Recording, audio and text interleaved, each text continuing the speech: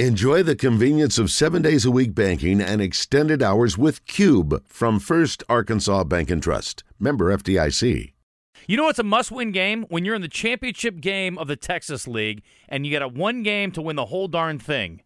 That's where the Travs are tonight, and Stephen Davis is joining us on the Brandon Moving and Storage Hotline. He's the voice of the Travelers. Stephen, welcome, and what a great way to finish the season. It all comes down to this. It does. And technically, last night was a must-win game True. as well. You don't win last night, sucker was over, and Amarillo was celebrating, and they had a heck of a crowd here, and they were fired up. They were out for blood, and the Travs, speaking of not holding leads like your Cubs did, 4-run lead in the fifth inning disappears. Amarillo ties it in the eighth on a homer, and you're thinking, man, this thing's slipping away. They've got all the momentum, and you get a leadoff homer in the ninth out of nowhere and hold the one-run lead, and now you're playing for everything tonight. Somebody's going to be real happy tonight, and the other team's going to have scratching their heads about what went wrong and why they weren't able to pull it out tonight. You guys split the division series, the North Division series, you know, the first two games, and then you come back and you scored like 100 runs and buried them in the last game. Yeah. Any scenario you can see something similar tonight? Do you feel good about the matchup with the starting pitchers and whatnot? Well, that's what's crazy about tonight is both teams, because of injuries, because of guys who have been shut down for the year, because of various things, both teams are actually going to be bullpenning tonight. It's going to be a bullpen game on both sides. Okay. So literally any scenario is in play tonight for these teams. You could see anything. You could see, especially with this ballpark out here. I don't know if you guys have heard me talk about it before, but Hodgetown out here in Amarillo is one of the 5 best offensive parks in all of baseball, period, at any level. We're at elevation out here. We're over 3,600 feet. The wind blows out to left field. It's a smaller ballpark. The ball jumps here. We had 6 home runs last night combined between the teams. They were all solo homers. That's kind of standard, actually, for the ball games out here. The previous playoff game they'd had this year was a 10-inning game that finished 12-11. So you're going to get some runs in this ballpark. That's just how it goes. And now you're going to see 4, 5, 6, maybe more pitchers on each side, depending on who's available and how things are going. So, honestly, you could see the Travs put up 14 runs like they did in Game 3 of the division series. I could see Amarillo putting up 14 runs. Their offense is that good. This game could be a 15-14 type game, or it could be like last night where pitchers are making pitches, getting out of jams, and you end up with some kind of 5-4, 6-5 ball game again. But it's one of those ball games where you want to play from in front, so get some runs early, get a lead, and try to set up your bullpen with your big dogs as best you can. Although, when you get to a ball game like this, when you know it's the last one of the year, you're probably throwing your best guys no matter what the score is. I could have woken up with my head stapled to the carpet, and I wouldn't have been any more shocked knowing that Amarillo's elevation is over 3,000 feet. You really threw me off there. I was sitting there. I was talking to Rusty Meeks, the CEO of the Travs. He came by and brought his kids last week, and I was talking to him this morning. And he was telling me, I told him we had Stephen Davis on. He was, in his quote, he sent me a text. He's our radio broadcaster, fantastic at what he does.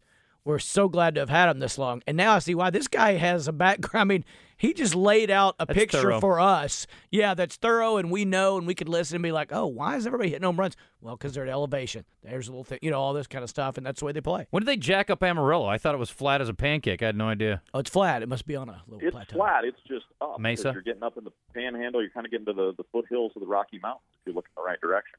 I guess so. Well, there you go. I didn't know it either. So tell me about the starter tonight for the Travs since they are bullpenning it out.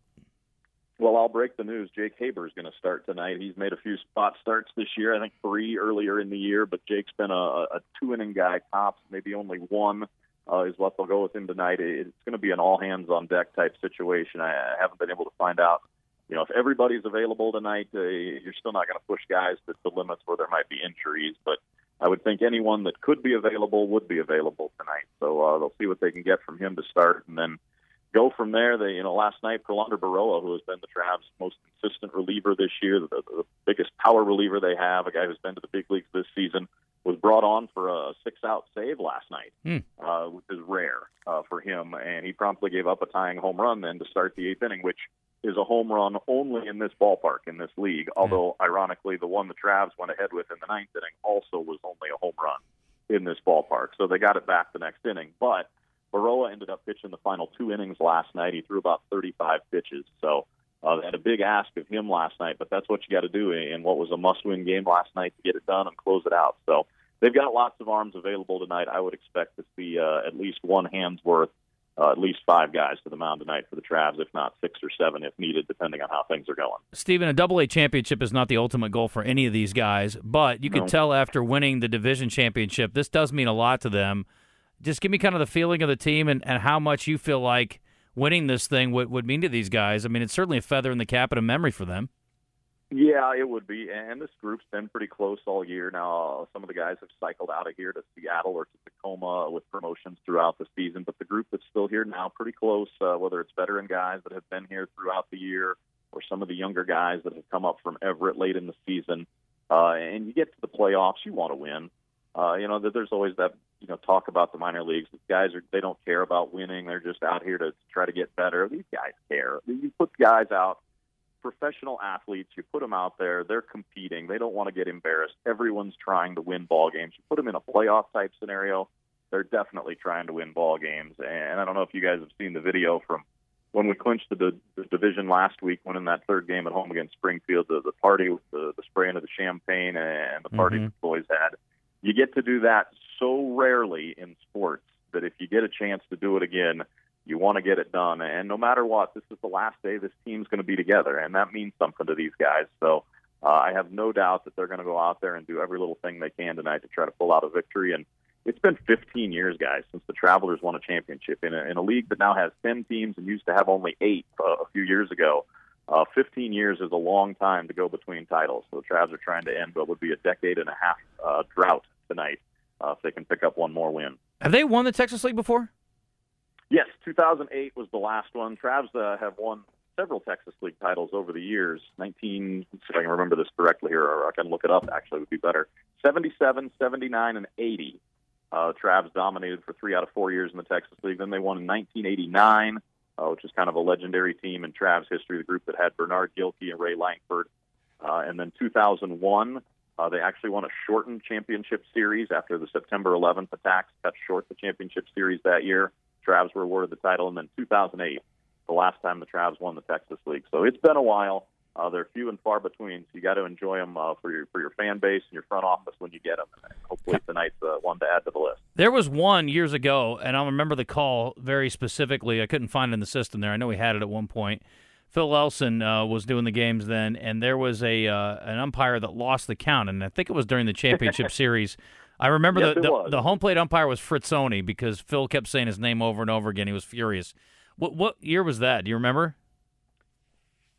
I don't remember. That was a Traveler loss to, I believe, Midland in the championship series. And the ironic part of that was I believe it was a best-of-5 series at that point. Phil actually hit me up on Twitter today, guys, and goes, man, it's amazing this is a best-of-3 series. It's hard to believe this was best-of-7 not too long ago.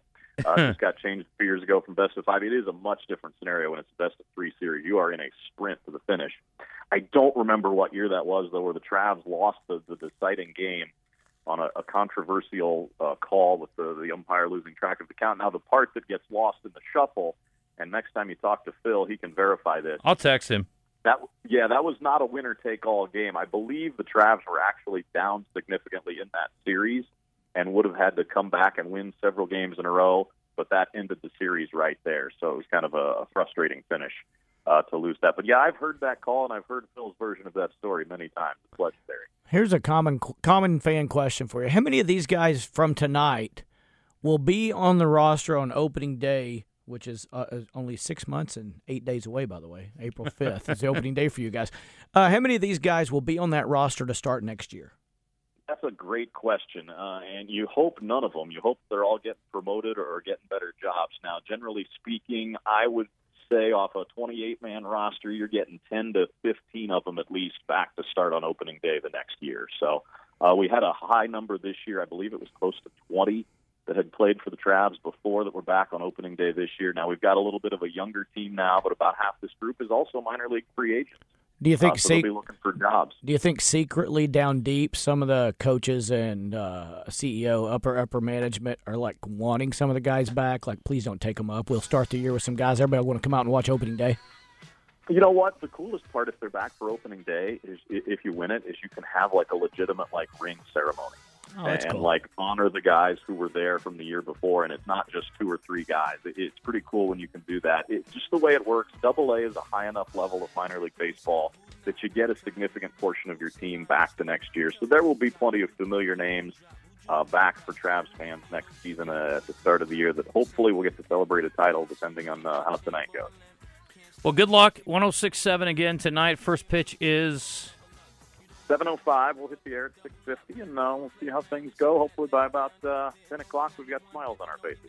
Do you all spend the night there, or do you guys come back right after the game regardless?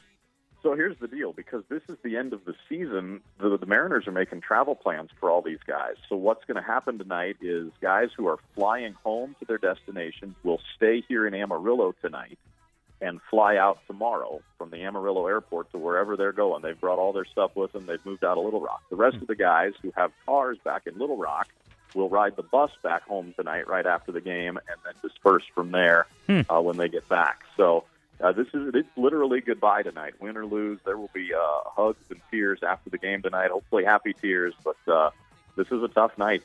You get to the end, it's like the college basketball. You get to the final game of the tournament. You know that's the end. One way or the other. You get to anything, a do-or-die game and World Series. This is it. So this will be a fun one tonight, a last go-around for the Travs, and we'll see where it goes before everybody disperses tomorrow.